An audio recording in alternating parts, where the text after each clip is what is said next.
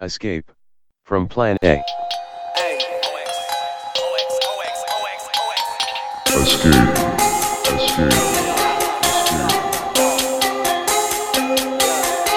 From Plan A.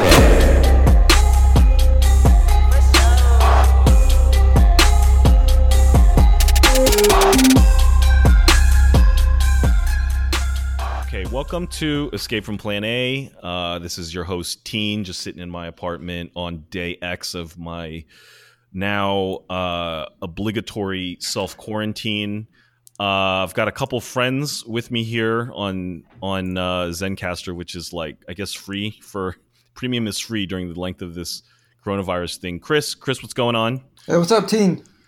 And our dear friend Amanda, how's it going? Hey, Teen. Hey, Chris. I'm also sitting in my apartment on day 10 of self-quarantine in New York City, which is now the epicenter of the COVID-19 outbreak. Yeah, number one. We're number one. We're number one.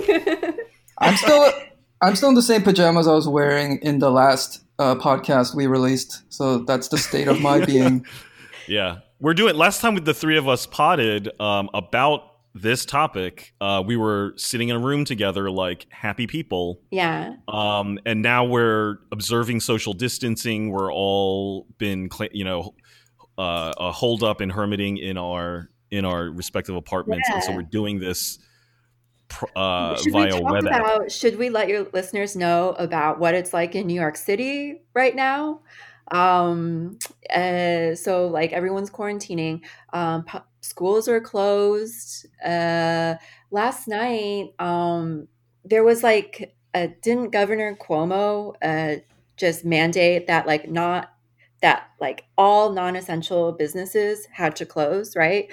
So everything except news media, like supermarkets where you can buy food and stuff.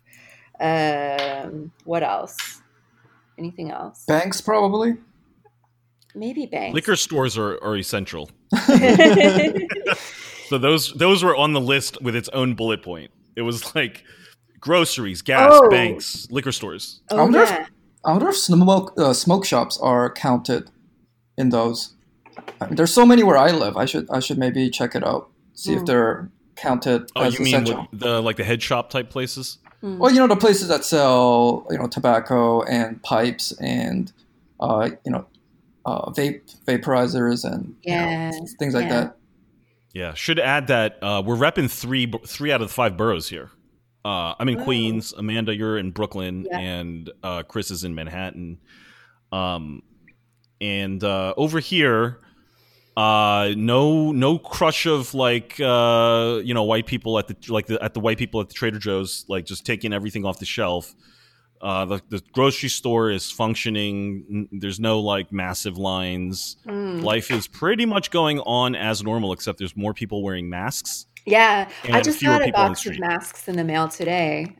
Very nice. Yeah, it feels really odd to go outside without a mask on now because so many people are wearing masks. Oh, really? I wouldn't know because I basically haven't left my apartment for a week. I very responsible. go out sometimes to get groceries, but yeah, I have been maintaining social distancing 6 to 10 feet away from other people around me. So also, I was gonna say when we first podded, Amanda, that was the first time you were on a pod. Now you're a veteran. What are all the pods? What are all the pods you've been on recently? Let our listeners know. You've been really making the rounds. Yeah. So I recorded with you guys maybe a little over a month ago, and then after that, I did the Red Nation with Nick Estes. Great pod. Thanks. And then the third one, I think that's Delete Your Account. And then this Thursday, I recorded an episode of Pod Damn America. That's a premium episode. And then yesterday, I recorded an episode with the Antifada. And then today, I'm recording with you guys. Cool. It's nice. I'm glad you're getting the word out. Yeah. Because I want to, because this COVID-19 pandemic is probably, and I don't think I'm exaggerating here, and I'm wondering if you all agree, this is probably the single largest and most significant world event in my 41 years of life. Yeah. I don't think I think I'm ready to say that without like this is bigger to me than 9/11 in terms of Yeah, I mean, come on, total like, impact. yeah, let's be honest. I mean, like, 9/11 spawned a lot of consequential things, but it was like an attack that, like, when you look at how other countries suffer things, it was like it wasn't that, great. But this is affecting every country, shutting down almost like every economy around the world. It's Yeah. we haven't seen this kind of stuff. Yeah. ever. Yeah. So it's a massive event.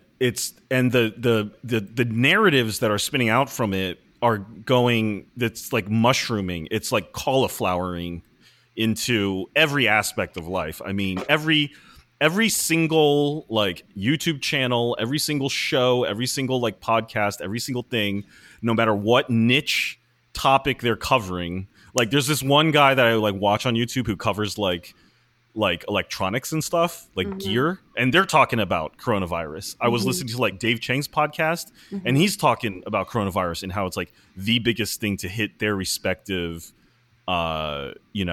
industry or specialty that they've ever witnessed. Yeah, that's And a so very. it's just amazing. I just want to say that's a very good episode, and people should listen to it. It's rather short, but he hyper focuses on restaurant workers, but it's pretty much applicable to every sector. And he talks about things like the threat of only the biggest businesses surviving this, and any independence, any divergence from the Walmarts, or I don't know, what's like a big restaurant chain. Like an Applebee's. Yeah, Applebee's. And for like Chang, that's his baby. He's one of the people most responsible for the modern New York food scene. So to hear him talk about it and seriously consider that all of that could be gone and we'll be back in the goddamn 80s or something in terms of restaurant. Obviously, when you think of food, you're like thinking, oh, well, that's food. Who really cares? But I mean, it does matter. And secondly, it's going to affect every industry. Yeah, and so there's just so many things being said about it, and they're all super important. And I'm trying, for the purposes of our pod, where we talk a lot about Asian American political identity, like that's something that I think has not really been. I've not heard anyone talk about that to the degree to which I'm interested in it, and I see there's a conversation, and like, Amanda, you have been, like really shouldering that conversation as sort of like one of the nodes around it online, that I think really needs to be put out or articulated a little bit more. Yeah. So last time we talked about this, it seems like ages ago when life was still normal. Yo, remember how we went to Jiang Diner? That seems like doesn't that seem like ancient history? Just the possibility of going that you can just like go to a restaurant and sit down and eat now. That seems Jesus like Christ. so wild. You know how much instant mac and cheese I've eaten like in the last week? Yeah. Do you know how many ramen noodle packets and frozen Amy's bowls I've eaten? Yeah, it's crazy. I forget how long ago that was, but that was like. Probably the Senators had already sold off their stock at the point. Oh my God. Knew it was coming. Yeah. Fucking sold insane. off their stocks and then bought stocks in like telecommuting technology like Slack and Citrix. Oh my God. And it's just unbelievable, but we're not going to have time to, exert justice on these people. But anyway, so we talked about last time, we talked about the rise the racialization. I think, Amanda, you've been using this phrase. Is it racialized vectors of disease? Yeah, racialized vectors of disease. Yeah. I mean, it's important for us to have words and phrases to coalesce around. And I think we were talking about, I don't know if we used that specific phrase back then, but we talked about that concept of calling it this sort of fight to call it the China virus or the Wuhan virus. Yeah.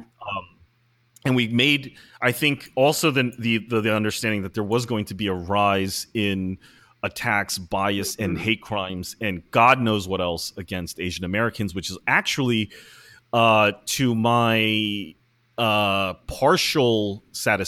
very partial satisfaction, actually a story that's being picked up by the mainstream media. though very poorly. Like the New Yorker had an article about it the other day. Yeah. And they interviewed 4 people, all of whom were non-Asian. Oh, really? I just glanced at that article. I thought they interviewed some Asians, but I didn't see that article, but I think it was today in the New York Times. They ran an article about, the rising number of hate crimes committed against Chinese Americans. I don't know, like we talk a lot about the New York Times, right? And we'll probably talk more about it in this episode. Mm-hmm. So we've talked about that. And I think what I'm left with and why I wanted to talk to both of you and invite you, Amanda, to come back on is I'm curious where you think that leaves us sort of politically motivated Asian Americans in terms of like, what is our reaction to this beyond, just the simple, I mean, I don't want to downplay how important this is, but let's face it. I mean, most Asian Americans, like we are going to get through the side eyes and the sort of what you call interpersonal racism. Yeah. Like we have defenses against that, or we have protections from that. I'm more curious not about how do we defend ourselves, but how do we react to this in a way that you think is, constructive, that's appropriate, and it also doesn't make us even more sort of like exposed. Yeah.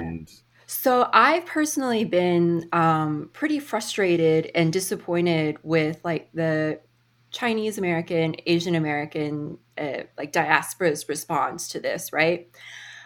Chris, in the last episode that we did, you brought up a tweet where this Chinese Italian teenager was on a train. Oh, yeah, that one. Yeah. And I don't know, some woman made some racist remark about coronavirus at him, said something to him. And he said that he didn't know China at all, except through Google Maps, and that he had like been born and grown up in Italy. And I'd say that that has been like a pretty common reaction among Asian Americans, Chinese Americans, to distance themselves from, China and people in China, and then other Asian Americans who aren't Chinese distancing themselves from Chinese. Like you'll have Korean Americans saying like, oh, I'm not Chinese, I'm Korean. And like, we actually have like a huge problem with the CCP and da da da da da. And I just don't think that's not an appropriate response, right? Yeah, there was a tweet I saw recently. I think it's by Muqing Zhang. I don't know. She like her username is just like a period now. So I know who you're talking about. Yeah, but I think that's her. She had a tweet where she said now some Asian Americans are saying that if you're not Chinese American like me, but then I get mistaken for Chinese, people like me are saying, oh, this is just another example of a Chinese privilege or Chinese hegemony. And like, oh, shut the fuck up. Yeah. It's not a privilege to be in the crosshairs of the state, Yeah. And I mean, does it really matter whether you're like Korean American or Chinese American? If you are the target of a hate crime, is that person who's beating your ass going to stop for 5 seconds to check what kind of Asian you are, right? Yeah. But even getting to like a better level than that, people who say, oh, we got to have like Asian American solidarity and everything. Then the common thing you'll hear on the internet with this. Okay, so I want to address this whole name thing because I don't think it's good that Trump is calling it, the Chinese virus. But in that New York Times article, it even said that George W. Bush was actually quite conciliatory towards Muslims after 9/11. And as we all know, happily ever after, right? After he said that, the president's words are commands to the population to act like, no, it's not. And all these attacks on Asians were happening before Trump said anything because the country has been primed to hate China for decades, Right. And especially recently, there's been a lot of events recently that have fueled that as well. The connection was obvious. Trump's not making it any better. But then this whole fight over the words is very superficial, and it gets to it avoids the bigger question, like when people say something like, "Oh, I just hate the Chinese government, but I like the people." But I'm still going to say all this shit that is obviously geared towards carelessly allowing violence against Asians to happen. This fear of like rise of Asia, resentment of like the decline of America. Right. It enables all that. But for them to try to get away with, "Oh, I just hate the CCP." Right. And then Asian Americans don't know what to say to that because all we're stuck saying is, don't call it the Chinese virus. Wash the hate. Like, come on. So this New York Times article that I think you're talking about, it came out today, and I didn't read it, but it was basically like an article that talked about the rising number of hate crimes committed against Chinese Asian Americans. And the headline is "Spit on, Yelled at, Attacked, Chinese Americans Fear for Their Safety." And then it says, "As bigots blame them for the coronavirus and President Trump labels it the Chinese virus, many Chinese Americans say they are terrified of what could come next," which I find really interesting because, like as we were talking about like a few minutes ago before we started recording, the escalating number of hate crimes against Asian Americans is not due to President Trump calling it the Chinese virus, right? This is Of course something. not, yeah. This is something that started happening like very recently. Like there are already like a large number of hate crimes since like before he even started calling it this. And like for the New York Times to have the gall and say that that's the reason behind it. I mean, that's hilarious because for the past like 3 months since this epidemic began, they have consistently portrayed China as like they've called it an incubator of disease, I remember. And then in another article, authoritarian incubator of disease. I think I remember. Well, there were two incidents, right? There were two incidents. One, they tweeted out an article and called China an incubator of disease. And then in a more recent article, which came out like last week, they called. So they were talking about how China, like the reason that China has been donating all of this medical equipment and masks and stuff to Italy and other places was because they were trying to reposition themselves as providing humanitarian assistance rather than what they said, an authoritarian incubator of a pandemic. And the New York Times have also run like op-eds about, the weird exotic foods that Chinese people eat. And these really sensationalist, articles about them eating snakes and bats and like bull penises. So, I mean, yeah, they're all complicit, and you can see why. Because this is a bipartisan thing. I mean, it's clear that the MAGA crowd has totally adopted this blame China thing, but there are plenty of people on the liberal side who have an interest in blaming this on China because for months they were either making a joke out of it or trying to use, because you can see articles published in like January, February where they're like, "Oh, this might be the end of Xi," that kind of like gloating. Yeah. And now they look like total asses, so they got to cover for themselves too and be like, "Oh yeah, if we only knew earlier." It's like, you did know, and we saw what you did. And it wasn't just Wilbur Ross saying, "Yeah, this will bring back all the jobs to America," or Trump saying that was a hoax. It was I think that's all true about what's going on, but I think nevertheless it's going to continue, right? Like I don't know how you all feel, but it's like I kind of see the writing on the wall in terms of like where we're heading, and it's going to be really difficult to push against it, specifically because of this bifurcation. I mean, I do think Trump saying China virus is dangerous. I think it's dangerous too, but it definitely didn't. It makes I mean, I would say that to me, it's like the trigger of a gun that was loaded by all of the narratives that you were talking about. Yeah. It makes the situation worse, but it didn't begin with Trump calling it the China virus. No, they lined up all the racists together, and then when your president comes out and shoots that whistle out, and that's not even a dog whistle, that's just a straight up whistle, right? Yeah. Then it lets everyone act upon impulses that I think have been nurtured by the media sort of on all sides of the political spectrum, especially on the liberal side in some sense.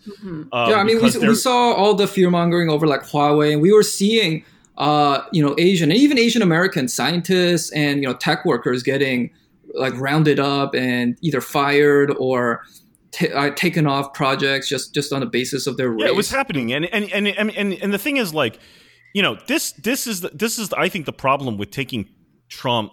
I think there's this liberal tendency to dismiss Trump as being so incompetent that he doesn't even have a worldview. And so he's just like, he could just say stuff and it's like, we literally don't listen to what he's saying. It's not taken seriously, but he came into office more than clear. And I've tweeted this a number of times, like this speech that Mike Pence gave, that basically announced a Cold War, and no one really believed this, but it's like literally stated that they think China has, infiltrated the U.S. at all levels. Yeah. They've got spies here. They're actively trying to undermine the U.S. government, etc. It's literally stated, but no one really believes it because they don't think Trump is serious. But I think all of this to me is, I mean, we're in it, like we're living it, and I think I feel the urge to sort of like fight against it and whatever, but sometimes I'm like, look, it's just going to happen. And it does help me put it in like, you both of you have mentioned 9/11, and I think it is kind of worth or useful in my eyes to analogize the different political motivations that are going on, analogize it to what happened after 9/11. Because if you remember, like Chris, you said Bush was very conciliatory towards Muslim Americans, and we kept drawing this distinction between this is not Islam. Islam is moderate. Islam is a religion of peace. We heard that phrase. It's a religion of peace. Yeah, and all of this stuff is this sort of extremist stuff. And it was nice rhetoric, but if you looked at it, it pretty much divided it along a sort of like, like battlefield lines. Like it was all about geopolitics. It had nothing to do with like what we really thought about, different versions or religiosities related to Islam. Here, because like Saddam wasn't even that religious, right? No. The Ba'athist Party was a complete a non-theocratic sort of modern nationalist state, right? Yeah, exactly. And I think what's going on now, and you both have mentioned this concept of I can hate the government but love the people. It's to me, that's the analogy. Is the CCP here is sort of being it's not a perfect analogy because the CCP is nothing like Al Qaeda. But I think they're using that same idea, which is that there's this sort of like demonic cancer plaguing the Chinese people, which is the Communist Party. Yeah. And we need to irradiate and destroy that while saving the parts, the good cells. So, yeah. So that's a very common refrain among liberals. And I mean, this is one of my frustrations with the way that there are like very few satisfying responses to me, in terms of this situation. And well-meaning liberals will sort of try and push back on this like very explicit Trumpian racism by saying something like, well, we're criticizing the Chinese government, but the Chinese people, we loved the Chinese people. We're just criticizing the government. And Teen, you made a really good point on Twitter a few days ago. It was a tweet about how, for the most part, Chinese people are considered like brainwashed robots, right? The only way that you are humanized in the eyes of like Westerners is if you criticize the Chinese government. any artist or any author that like becomes famous in the US, any like Chinese author or like artist, is through criticizing the government, right? Yeah, you're irrelevant. Like if you're not speaking up against the lies of the communists or whatever, Mhm. you either don't exist and we don't care about you, so Yeah. whatever, just go off, or you are an example of someone who's been brainwashed. Yeah. Not because you're out touting and like being an active CCP propagandist, but merely because that's not what you're talking about. Yeah. It's like you can only exist as a full person if you can be used by the US government to, like, in support of its own foreign policy. Also, I just want to say there's something so like patronizing about, oh, we love the people, we just don't like the government. But then they never say what kind of government they want, and it implies that they just want to decapitate the government, and then the people will be there to welcome them, and they can install whatever government they want. Yeah. It's white saviorism. I mean, like, so I'm looking at a tweet now by someone named Ursula Gauthier. I think she works for AFP. And she tweeted, like, this is around the time when those first batch of Wall Street Journal journalists were kicked out of the country, kicked out of China. The fight we foreign journalists have with the Chinese state party is for the sake, first and foremost, of the Chinese people's safety and freedom, and ultimately of everyone's safety and freedom. You will thank us someday. Wow, I mean, what the fuck? That is fucking unbelievable levels of white. I just retweeted it as this is white. I mean, this is white saviorism distilled to the point of, like, I don't even think she recognizes what she's saying here. Mm-hmm. And also, what is it? Those people might say something like, oh, we want to see a more like democratic government, but we've seen the history of how much America respects democracies if it doesn't align with their interests. So that doesn't seem like much anyway. And even with like a recent really weird tweet thread that Shadi Hamid made, where he praised all these, he called them our democracies, and he named France, Spain, and Italy. But he did not name Korea and Taiwan, so you can just see what they mean by democracy. And he said, oh, this is not about ethnicity, but when you talk about resilient democracies in the face of crisis, and you leave out the two democracies that actually have done the best, and you exclude them in favor of the European ones, that's some pretty revealing shit right there. Yeah, I mean, I responded to him on Twitter, and I said that, this isn't an ideological war. This is a war against the virus, and the only place that is waging ideological war, as far as I can tell, is America, because I don't think that China, as far as I can tell, has been launching like wave after wave of stories about how American democracy is a failure. Yeah. It's always been the other way. It's always America writing stories about how, the Chinese communism is bound to fail. And like, maybe there's some domain where that should be discussed, but that was the dominant narrative throughout January and February and even into March. Mm-hmm. And all the while now we're hearing that did you read the story about like Dr. Helen Chu over in like Seattle? Like they were seeing cases of COVID-19 pop up and like nobody gave a shit. Nobody was testing. The media was not doing its job. We had a month or nearly 2 months of advance warning of what was going to happen. There was another story today by Reuters about how the U.S. pulled our CDC representative in China in July as part of the trade war.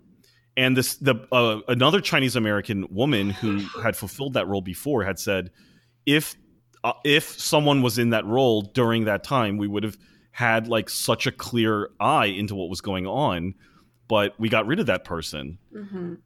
So not only is this like ideological battle that's being waged about like whether communism is better than capitalism or whatever, which is a fucked up framing anyway, it squeezed out like months of opportunity for them to actually get the story right and get us prepared. Like they didn't put any pressure on Trump. The media, Trump responds to the media, and the media totally failed because they didn't put any pressure on him to get ready. Yeah. So one framing that I found really weird and interesting was, the New York Times just like consistently blaming China. And, they, that story about like the 8 Wuhan doctors who were briefly detained. Yeah. So they took this one anecdote of like these local officials like fucking up, and they completely ran with it. Like every article about China's response, this was the story that, they always talked about. And they kind of pointed toward this as a lack of transparency that is inherent within like the Chinese authoritarian system itself. And they started framing it as authoritarianism versus democracy. So not only would you have like these New York Times articles blaming China for the outbreak because of like the totalitarian CCP or whatever, but you would also have articles in like the Atlantic that argued why democracies were better at controlling outbreaks. And this was before these sorts of articles were published when the crisis was still pretty much contained in China. Like late February, I think. Yeah. Mm-hmm. And then, it came to the States and just caught us completely flat-footed. And, like clearly we were totally unprepared. We didn't have enough tests. Hospitals are being overwhelmed right now. And now I'm seeing them like pivot toward South Korea as a way of being like, no, see, like democracies really are better at solving these outbreaks because look at South Korea. They're handling it like really well.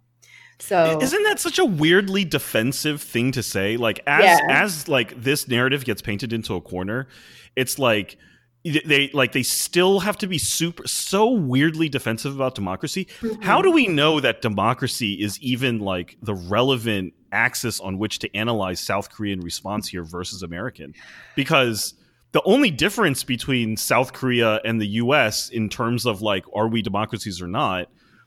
The only difference, like at that point, you have to look at cultural differences or something. Like, you know what I mean? Like, why can't they ask the question, how come Asian countries have been better at this than European? I'm not saying that that's the right question, but I'm saying they don't want to ask that question.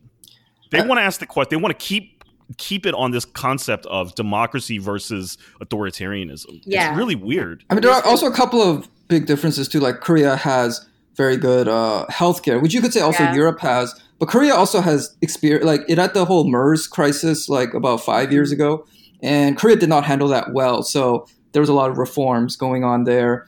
And I think Asia has had more experience dealing with things like SARS and bird flu, which was recent as well. And maybe there's a higher level of coordination among the countries there that we don't like to talk about. We don't like to talk about the degree to which China and South Korea, as neighbors, probably coordinate on this a hell of a lot better than the U.S. did with China. Yeah, and I mean, also they just they actually had test kits, right? And they were like actually testing people. Like the reason that they were able to control it so well was because they just implemented this like really aggressive program of testing a ton of people and then aggressively surveilling like those who had tested positive. Like they had like drive-throughs where you could get tested without like getting out of your car. Here in the States, we have like no tests, and I suspect that the numbers of confirmed cases are like artificially low just because it's so difficult to get access to a test. Like you can't find something if you don't look for it, right? Yeah. Also, nobody has talked about how Vietnam has done a very good job of keeping it down. Is that because? Yeah. So that's what it is. It's because they're communists. They don't want to talk about Vietnam. Everyone's just in like cover your ass mode. That's the only thing these people are interested in. Just like, how do we control the narrative? How do we cover up for the fact that for months we knew about it and we didn't do anything? And I just want to say, like, even if China had covered it up, so what would that even have done? Like, Trump calls it a hoax like a month earlier. Like, nobody in America would have had the guts to like shut down cities and the economy until things really went badly, because that's how it is, and we're in an election year. So I don't even know what difference it makes, really. Well, I think that, I mean, just look at the scale of this event. It like the need to blame something or someone for this is, I think, the big it will be the big political question probably of our lives. Is my right? Somebody has to get blamed for something. 9/11 was blamed on like kind of like what we call like Muslim-looking people, whether that's like Arabs, South Asians, maybe even like Southeast Asians. Yeah, but I think that there is a countervailing narrative to that, Chris, which is, I think, over time, and it took a long, painful 20 years for us to finally reckon with the fact that maybe we're imperialists. You know, it took a long time and for that narrative to come out that, you know, maybe this wasn't some grand battle between democracy and Islam and theocracy. Maybe it was about the oil. You know, maybe it was about our military adventurism. Yeah. And I think with respect to the war, and you look at, you know, the Afghanistan papers being published when it's way too fucking late, but good. Okay, fine. They did that. Maybe we're finally coming around to terms with the real causes of what was going on. And I just don't think I want to spend 20 years waiting for that story to come out, because I think it's more critical that story comes out now, which is, this isn't about, you know, authoritarianism versus democracy. This isn't about China versus the U.S. or freedom of... No, I think this is about the failures of the U.S. healthcare system, the failures of the way, like, we can't deal with these things. This is going to happen again. And the problem is really how we're not set up to deal with it. You know, It doesn't really matter where it came from. Yeah, and definitely there is going to be someone to blame. Like in 2008, there was like public anger, if not, because it wasn't at the government level, but there was public anger at Wall Street, and we saw the repercussions of that. Like, you know, Trump was a result of that. You could also say Hillary's loss was a result of that. So now it's like, oh, who do we blame? And I'm going to guess that the Wall Street people are not going to want to be blamed, especially as they're going to snap up on this like once in a lifetime blowout sale that they're going to have. So like all fingers are going to have motivation to point at the chinks, you know, the easy enemy that is not protected by any political ideology. And at the very least, Asian Americans have to get aware of that and stop like quibbling over word games and acting like we're in some like safe space and debating over what's a trigger word or not. That's not really the issue here. You know, that the issue is this whole like blame thing that is. Yeah, but that's why I'm so happy. In a way, it happened at a good time, because I think it happened right at the moment where America was having a serious, like, this election, this Democratic campaign season has all been about domestic issues. It's all been about revisiting and questioning our relationship with capitalism, our relationship with you know, the industrialization and the privatization of all social services, and we've really been digging deep into the questions of domestic policy. And I think that there is this pandemic has, in my mind, hopefully more to do, and it will add more to that domestic discussion rather than trying to find some foreign entity to blame. That's what I hope, that the topic turns more towards, are we going to be prepared for this under our system of private insurance? Do we need better safety nets for workers? You know, how do we protect people when we're looking at 25-30% unemployment? Those are the things that I think, if we focus on those things, that we will hopefully avoid the worst of the xenophobia and the slide towards fascism, which is what this is. Like, it's what Bannon wants. It is what Trump wants. It is what Pence wants. They could not have been more clear about it. The only difference was we didn't believe them. We just didn't take them seriously at their word. Yeah, and I think that's what we have to prepare for, because it's gonna. I think those questions are going to be tested. Like, what's this really going to be about? Because right now it's more of like honestly, for most people right now, it's more of an extreme inconvenience, right? We're not seeing hospitals. There's a danger now that if you have a minor injury at home, you can't even go to the hospital. So like a small infection, from a cut while you're cooking could turn into, I don't know, gangrene. That we're not like at that stage yet, but once we get there, that will happen, and we got to be prepared for that. Because right now it seems a little bit more theoretical, like, oh, who should we blame? Why am I stuck in my apartment for a week? That kind of thing. But when the real hurt comes, because it hasn't come yet, obviously, that's when we'll know like which direction we're going to go. Yeah, and I think the real hurt is not just COVID; it's going to be the economic collapse. Yeah. Most people are just going to have like a bad cough. That's the reality. But yeah, that the real disease is going to be the economic fallout. Yeah, and then they're setting it up right now to blame China and Chinese Americans for this economic fallout.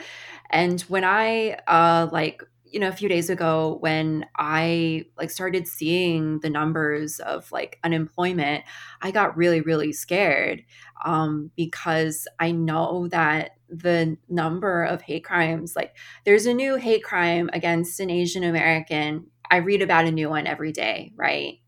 And I know that the economy is just going to sink and they're going to blame us for it, right? Didn't the White House release a cable a few days ago? It was launching a communications plan across these federal agencies, and it focused on accusing Beijing of orchestrating a cover-up and creating this global pandemic. So was that the Daily Beast article? Yeah, that's the Daily Beast article. Yeah. And since this cable has come out, I've seen articles in the Washington Post that has defended Trump's use of the phrase China virus. And I don't know, they're just setting this up to blame China and Chinese people for this. And I'm really anxious about what's coming next. So I have a question. Okay, so I think of it like there's a short game and there's a long game for us. And I think for Asian Americans, absolutely, in my opinion, the short game is protect yourself. I go out these days with I carry a blunt weapon, like a small rolling pin. I'm on the lookout. My head's on a swivel. I think the short game is we got to really watch out after each other. Yeah. So that's the short game. But long game, where do you think this is going, Amanda? Because on the one hand, it's if everyone just decides collectively, this is all China's fault, what are we going to do about that? Where does that lead us if we follow it to its logical conclusion versus the other, which is if we continue to allow COVID-19 to be informing the issues that I think were front and center in the Democratic campaign, that I feel that would lead us very quick. It would be an absolute accelerant to get us faster to things like Medicare for all and universal socialized medicine, because there is a pathway for that to develop in a constructive way. Yeah. That's what I see. But if it goes the other way, everyone wants to blame Chinese. Where does that end up? Right, right. And I feel we're kind of at this crossroads where we can go this one way or the other. And I'm very nervous about which way that we collectively decide to go.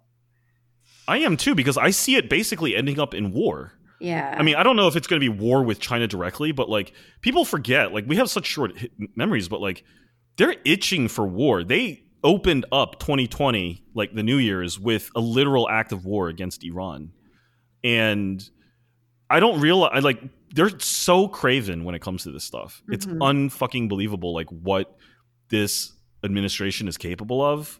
I know there's a lot of talk about how all of these, both the Dems and the Republicans are shit, and which I agree with at a certain level, particularly when it comes to domestic stuff. But when it comes to starting wars, holy shit, Trump is fucking frightening. Mm-hmm. I mean, I'm not saying the Dems are much better in terms of their escalation and provocation and stuff, but Trump takes it to a whole nother level, just straight up assassinating people, looking for a reason to start a fucking war. I'm terrified of that. Yeah. Yeah, so I So think I think our move is to keep pressing it and keeping the focus on the U.S. government, because and I think you'll start seeing this with certain Asian interest groups who have their own agenda for like criticizing the Chinese government, and I'm sure they have legit concerns that are completely out of my like area of expertise. So I'm not going to like criticize them for that. But it's like, we live in the U.S. Our home is here. Our duty is to pretty much watch this government, not one like very far away. And even if you do have gripes with the CCP, are you going to entrust fucking Trump and Marco Rubio and what's his name, Mike Pompeo, to carry out the best interests of like Asia? Are you fucking stupid? Yeah, I mean, I guess that's where I'm at, Chris, is like there's just a lot. I mean, I think about what happened after 9/11, and I think about all the rather upsetting and unfair and bullshit narratives that emerged around Muslim Americans, and I feel like there is an inevitability, a degree. I don't think it's going to be as bad personally. I don't know, but I think there's a degree of inevitability to it. And so I think that an important question for Asian Americans going forward is, how do you resist against this if there is an inevitability to what is going to be said about us, or what we are going to be expected to say about ourselves? The more I think about it, the more I think, all that can be done is, and the most important thing in my opinion, is to really like push for domestic reforms, really push harder to the left, really back moderate socialist reforms, which is all anyone has proposed. And that is going to be a very important way to shift the conversation away from a very terrible American fascist tendency to look for a foreign enemy, and that's going to be us. So I think that's the only way that I found is a plausible and constructive way to actually resist what's going on. And this whole idea of like waging a war on a virus is it's almost comical. There's this like Simpsons episode where Homer gets trapped in the third dimension, and Professor Frink is trying to explain to them what's happening and why Homer's in danger. And Wiggum's like, quit your talking, we need action. And he takes his gun and starts shooting the portal. And he's like, take that, you lousy dimension. And I just keep thinking of that when you hear people trying to treat this because they want a classic war, right? They've watched like too many war movies. They listen to their like grandpas tell too many stories. So they want the traditional war, but it's like, at first it was it was like Islamic extremism. Like, that's not even a state enemy, that confused the hell out of them, which is why they lost every like war on terror thing they ever did. And now it's like even if you blame the government, it's kind of like they kind of messed up. You're gonna wage a war on like incompetence. I saw the most ridiculous expression of this the other day when Trump held his like god awful presser. And he had Peter Navarro, who is like this really xenophobic. He's like leads the trade war discussions. Oh yeah, the trade war stuff.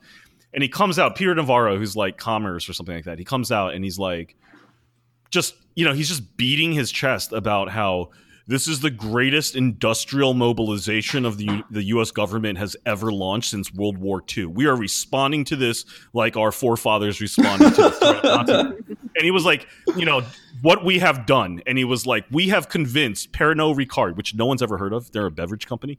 They're like, we have convinced Pernod Ricard to shift production away from beverages towards hand sanitizers. Don't they make Cristal? Yeah, some shit like that. It's like, exactly what you're saying. They're like trying to invoke this like greatest generation bravado. But instead of like shifting military production into like weapons and planes and tanks and stuff, he's like, yeah, they're gonna like cut down like beverages and up the hand sanitizers. Like, we gotta make more dial. Yeah, it's like they just watched like too much Saving Private Ryan and Dirty Dozen. It's like, they're just Yeah. Amanda, what are you thinking in terms of? I mean, do you feel like there's a sort of inevitability to it? Like, it's just like the wave of it, like the scale of this event, like there's going to be a bill to pay, and it just, Yeah. That's the only issue I can think of right now that matters is long term is, are we going to use this to fix ourselves, or are we going to use this to blame Chinese? And I don't see any other issue of any importance. So like, I don't even like when I see people pushing back against China virus, like I don't give a shit. It doesn't really matter to me. Yeah, but I don't know. I think as a coping mechanism, this is all really hard for me to think about, to be honest. And as a coping mechanism, I try to like limit how much I think about it.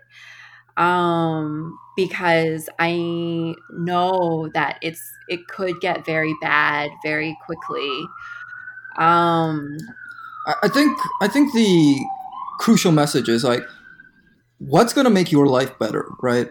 Having better healthcare, having more of a social safety net, or some crazy ass adventurism against an enemy which will surely that we surely cannot beat. You know, I mean, we're not saying like that China can beat the U.S., but there is no way you're going to beat a nation of like almost 2 billion people with a nuclear. I mean, just like it's crazy. You couldn't even win in Iraq. You know, so it's like maybe people need to get it. I think Teen, you said this. Best case scenario, people just kind of need to get this out of their system because they're just terrified right now.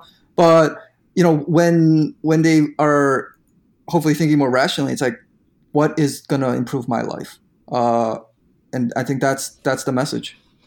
Yeah, I mean, my short game. I mean, absolutely. That's why I've been tweeting pictures of Asian people with guns. Like, I just want to like people should give off the signal that we're going to defend ourselves. That's like the thing that I kind of want to see is a story where someone gets fucking, you know, like pays the price for doing this. You know what I mean? Short game, like people got to protect themselves. But I guess I do have faith in the progressive wing calling out any future attempts to really like operationalize and this xenophobia, like that will be seen as a cover and a distraction for what really needs to be done. You have faith in the progressive wing doing that? I think so, because I think that they really want to get some social safety nets put in place. And I do think that the xenophobia is being used. Because I think the criticism is correct, is why I have faith in it, is that I do think that they are fanning the flames of xenophobia in order to protect elite interests. Mm-hmm. Right. So you gotta make it a binary choice, right? You can't have both. You gotta choose one or the other. Which is and then you basically appeal to people's selfish interests. Like what's gonna make your life better? Better social safety net, better healthcare, or some pointless ego boost by saying America #1. We're gonna go back to our like Nazi conquering ways, and then probably like lose everything in the process. Yeah, which is why I almost think that a period of Trump doing this might even be good, because it's like training the progressives to see that attempts to blame China and attempts to racialize this is a cover-up for the complete failure of his administration to put in place any sort of like, not just like in a response to COVID, but any sort of social safety net. And that's what progressives care most about. Like you said, self-interest. They want to make sure that they're taken care of. Yeah. And the more they're getting trained on this idea that blaming China is a way to evade responsibility, I think the better. I think that's the idea that I would like to really see take hold for my self-interest as an Asian American. And also, please recognize that this is bullshit and it's a cover-up. Also, I will put this out there. I think there's actually one good thing to come out of Trump taking such an obvious stance on this China thing, is that it's now associated with such like a loathsome regime that it makes it harder for this to be respectable for certain people. And it puts a Trump's face. He's branded it his own strategy. You see all the MAGA people adopting it, so it's going to become harder to kind of if you're more in the squishy middle, you maybe like a liberal hawk type, it's going to be a little harder for you to paint that as a respectable stance to have. Yeah, and on the other and then on the other side of it, where you have these loathsome pieces being put out in the Atlantic and New York Times, et cetera, about how how awful Chinese authoritarianism is and whatever. I mean, I think there's also progressive pushback on that. I don't know how fringe it is, but I see it online a lot, and that just may be a function of who I follow. But I think that there is a clear amount of loathing against the mainstream liberal media about what they did to Bernie Sanders. And that all this conversation that they're having now, they're being seen primarily by the progressive wing as being defenders of capitalism, if you know, to you know, in a vague sense. And that the more they start tweeting about Chinese authoritarianism, I think that it's possible that the progressives will catch up with that grift as well. So I've got to throw my hat into the ring with someone here. I'm going with the progressives. That's how I feel. And also, I'm just naturally like, you know, like I think they're right on a lot of issues, just period. So it's, for me, it's like a nice alignment of things here. Like I'm just throwing in with them. Yeah, I think a key for Asian Americans is that you don't have to see this as extreme as either you got to be on board with like that Trump thing, or you know, also let's face it, the Atlantic side of things, they're almost like united in this, or you got to be some like defender, like blood defender of the CCP.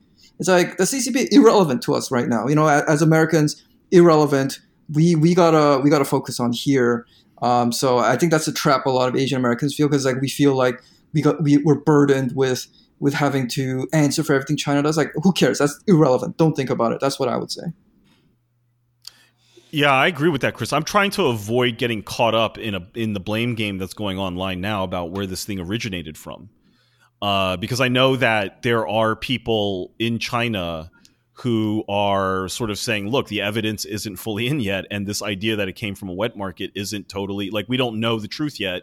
And then there's others that are going so far as to say that they think they came from the US. And I'm trying not to get, like, I just don't want to care about it. You know what I mean? Like, I think that the core, to the extent, because it's such a complicated discussion and it's going into a million different directions at once. But for me, like, trying to boil it down and essentialize it into a core message that can be repeated and repeated often is basically that this whole discussion about whose fault it is, and particularly whether China is at fault, is a distraction. It is an intentional distraction away from the real issues that, you know, progressives and Bernie supporters, et cetera, have been trying to raise. Yeah, and the real issue is, I think that's an easy to grasp kind of message that you can just repeat. You know what I mean? Yeah.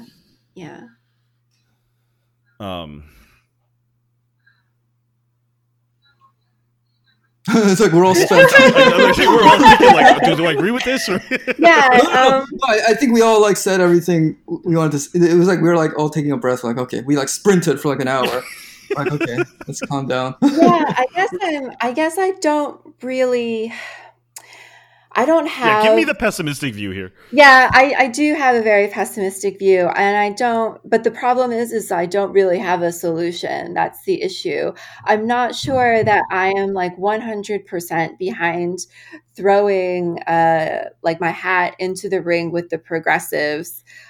Even though, like, I do have a soft spot in my heart for Bernie Sanders. But I would say that the majority of like Democratic Socialists, they're like more and progressives, they're more concerned with domestic issues, and like even on the issue of China, they tend to fall in line with the more like liberal view, which is that, you know, the Chinese government is like authoritarian or whatever.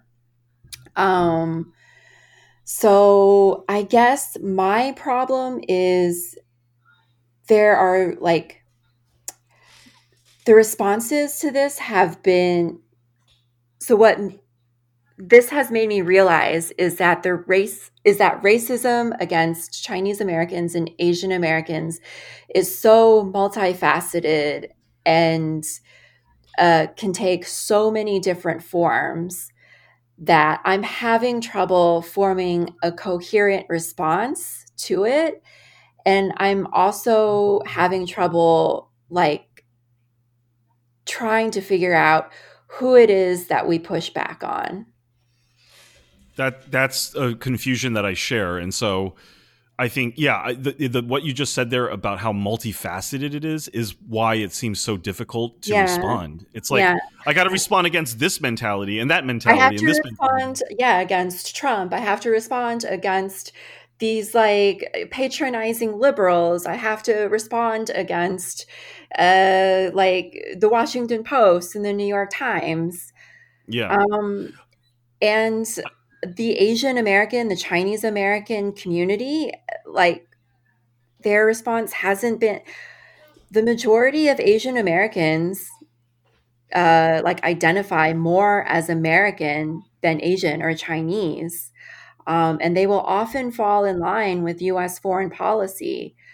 So yeah, I am like very pessimistic about, or I'm totally at a loss at how to respond in the first place.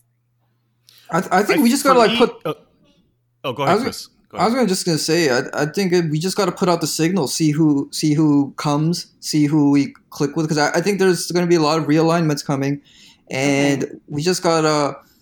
First of all, we just gotta know like who's out there. You know, who think like us, because they are out there, but they don't fit into the traditional alignments.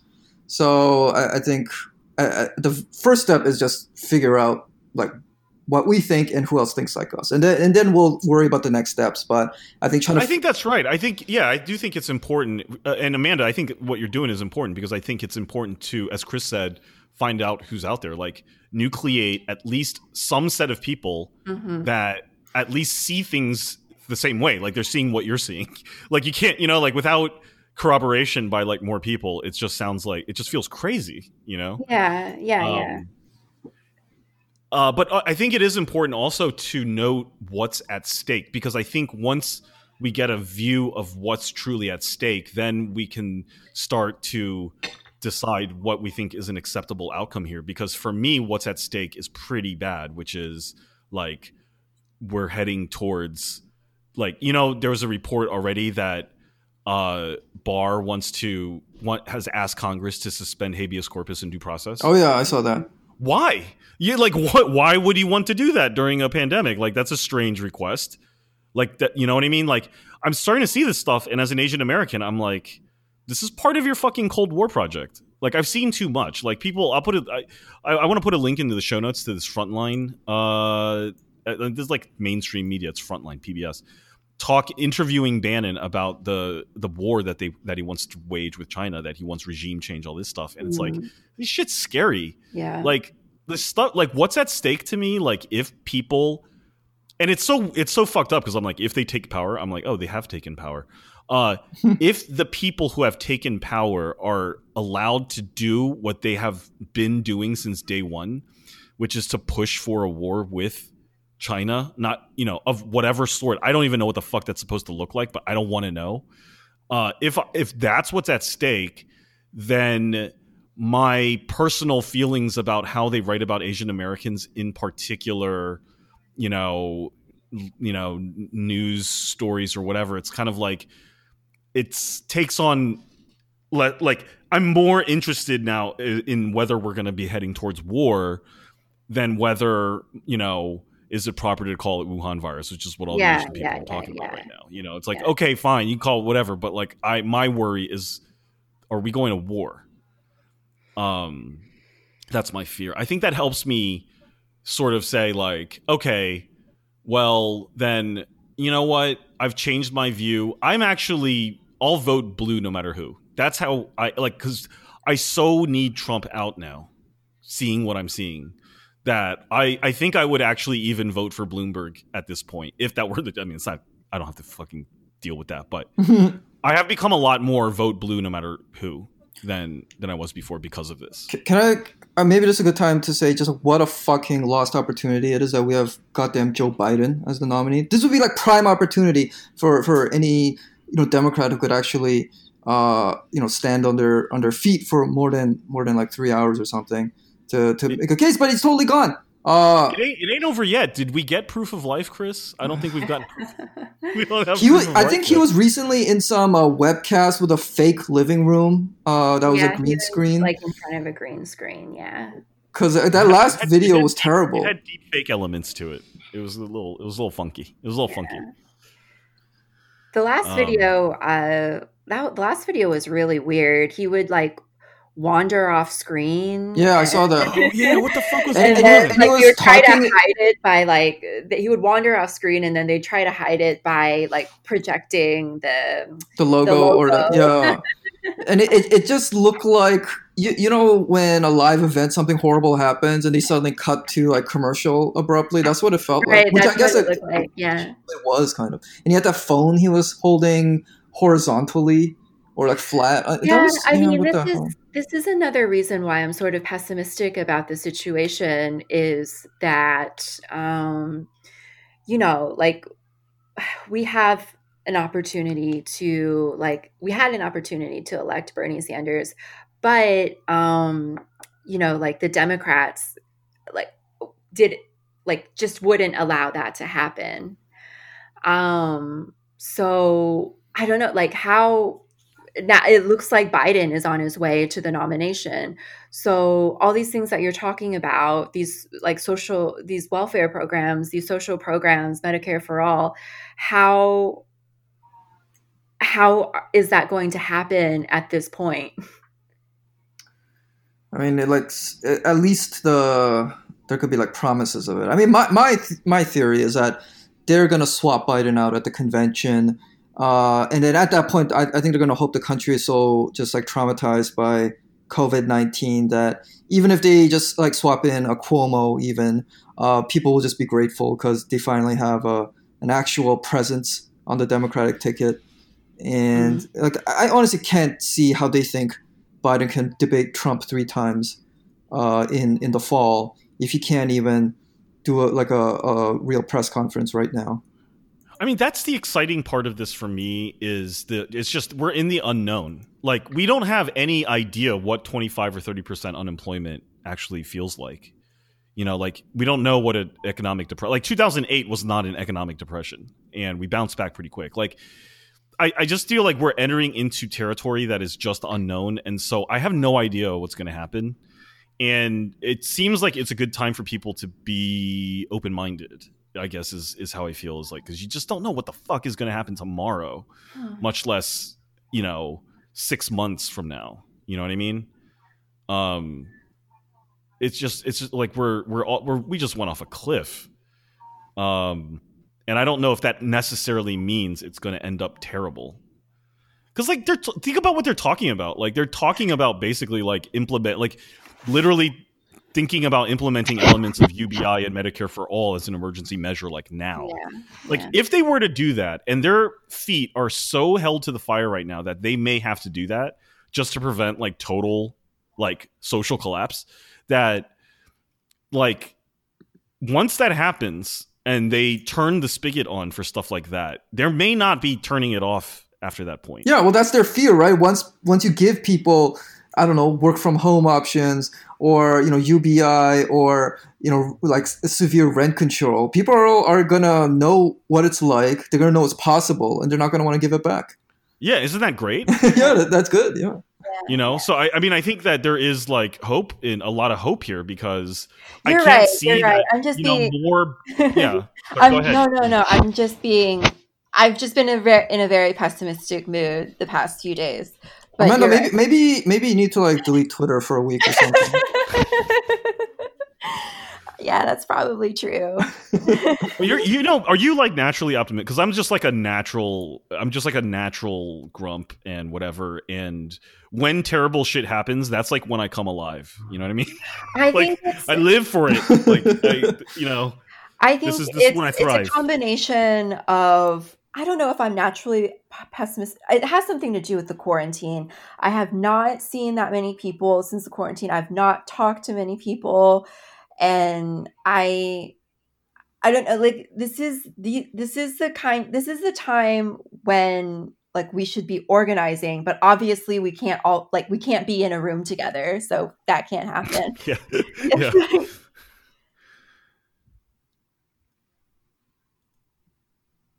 Yeah. Anything else we should discuss? Oh, okay. No, sorry. I thought everyone cut out there for a sec. Oh, no. Okay, so we're all here. Yeah. No, we're at an hour 9. I mean, I gather we're just trying to make a case for whether there's hope or not here, and Well, I think we should probably like make the case for hope, even if we don't personally Yes. feel there's a case for Yeah. hope. Yeah.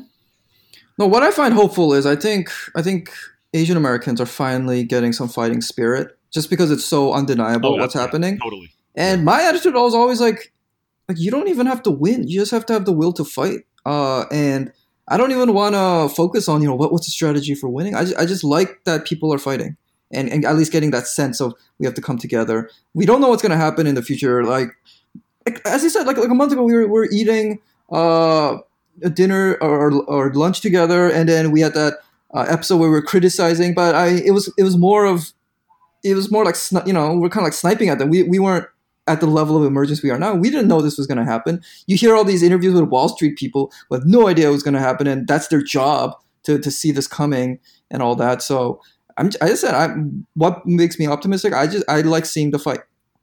Yeah, and I think like for people, like if you took something very seriously before, like let's say you took like racial issues for Asian Americans very seriously, like you're always subject to the criticism that you're like over racializing things. Yeah, and you're making shit up, deal or whatever. And the same thing was going on with progressives saying like, oh yeah, but that's just because like you're these like, and I kind of sometimes feel the same way, but I'm like, oh, it's just you're these over-educated people that want to whine and bitch about how, the world's not soft enough for you, basically. Like there's easy ways to like sort of marginalize what they were saying. That was always going to be the case so long as things were going along normally. And I don't think that those types of people and those types of things that are being said are taken seriously until we hit crisis, and then people take some of that stuff pretty seriously. Yeah. So I think there's an advantage because like a lot of people who are pushing back on stuff, you can't be taken seriously. Like for Asians who like feel like, oh, there's not, people are over racializing or making too big a deal out of racial issues in this country. It's like that's hard to say now. Yeah. It's harder to be that kind of Asian anymore. Which was a general pattern that we have, Chris, you and I have noticed ever since Trump was elected. Yeah. This sort of like this is like the culmination of that. Yeah, in my opinion. That's the thing about the Trump presidency. It was like we almost made it to the end of his presidency without something. We even survived the Soleimani thing with really nothing. Iran didn't do anything. They just like bombed shot missiles at some empty thing. And I was like, and of course, a lot of people have suffered under Trump. But we were like, okay, no major war, no like huge economic. We almost made it. Then this happens, right at the home stretch. Yeah, man, it does feel like there is a certain amount of fate built into it, or destiny built into events. I have to say, it's a little weird. Yeah, and hey, we're in the prime of our lives, ready to take a hold of it. So I think that's a reason to be optimistic. At least we're not like too young or too old to do anything. That would really suck. Yeah, I was just thinking about how in the 90s, like it was all about how like people were bored and they were bored of their stability and like the Matrix and Office Space and Fight Club and shit. It was all like, oh, real life is so boring. I don't have a chance to fight against anything real. I just got to show up and make copies all day. And then fast forward to now, and the world is that ain't the problem anymore, is it? Yeah. All right. Yeah. I think that good way to sign off this pod. Yeah. Hopefully everyone feels better. I doubt that's the case, but I think we said plenty of stuff to at least energize people. I don't know if it'll make them happy, but at least I think it'll energize. Yeah. With that said, we'll end it here. I should go out and get my daily, I walk myself now like I'm my own dog. So I got to go outside and get a little bit of fresh air, even though it's raining and shitty and whatever. I've been doing, home exercise. I realize how hard burpees are. I haven't done them in a while. Oh, they're insane. They're hard, man. What's a burpee? Oh, really? Apparently they're pretty good for like cardio, even though you don't run. Oh, yeah. You got to jump. Then you crouch down, and then you shoot your legs out like you're doing a push-up. Then you do a push-up, tuck your legs back in, and jump up again. Wait, does this require equipment or? No. That's why a lot of people are doing it now, because besides like push-ups, pull-ups, planks is probably one of the best exercises to do when you have no equipment. But man, it's tough. At the end, it's like your legs, you can't even jump like a quarter of a foot. You're just like, oh. Yeah. I have not been exercising during this quarantine. I work from home, so I just like roll out of bed at 9 a.m. Don't even know how to change out of my pajamas, start working, and then like stay up late. I mean, it's good. I love it. This is like the perfect, like, it's like the perfect excuse to like not leave my apartment and just be lazy all the time. Yeah. But it's socially acceptable now. See, that's how you know the world's fucked up and why it needs change. Because if we all just like chilled out, like if everyone just chills out and takes like 2 weeks to, stay at home, read some books, watch some Netflix, record some pods or whatever the fuck people do, apparently the whole world falls apart. So it's like, I don't think it's structured right. You know what I mean? Like, yeah. So. Oh shit! It's raining a lot. I wouldn't walk outside. It looks like. I don't have a choice. I'll go crazy if I don't go outside. So. All right. Well, wear rain boots. Anyway, yeah, we'll call it there. But it was great talking to both of you. Yeah, great to have you back, Amanda. Hey, come back anytime if you need like communication, human communication. Yeah, I'll just we'll just record an episode whenever we feel like. Yeah, Zencaster's free. We get texts from you from we get these texts from Amanda at like 2 a.m. or whatever. She's like, fucking check this out. And it's just like some awful tweet where, you're like, yeah, she's looking at tweets. So keep them coming. Yeah, I love those tweets. All right. Okay. Have a good night, everyone.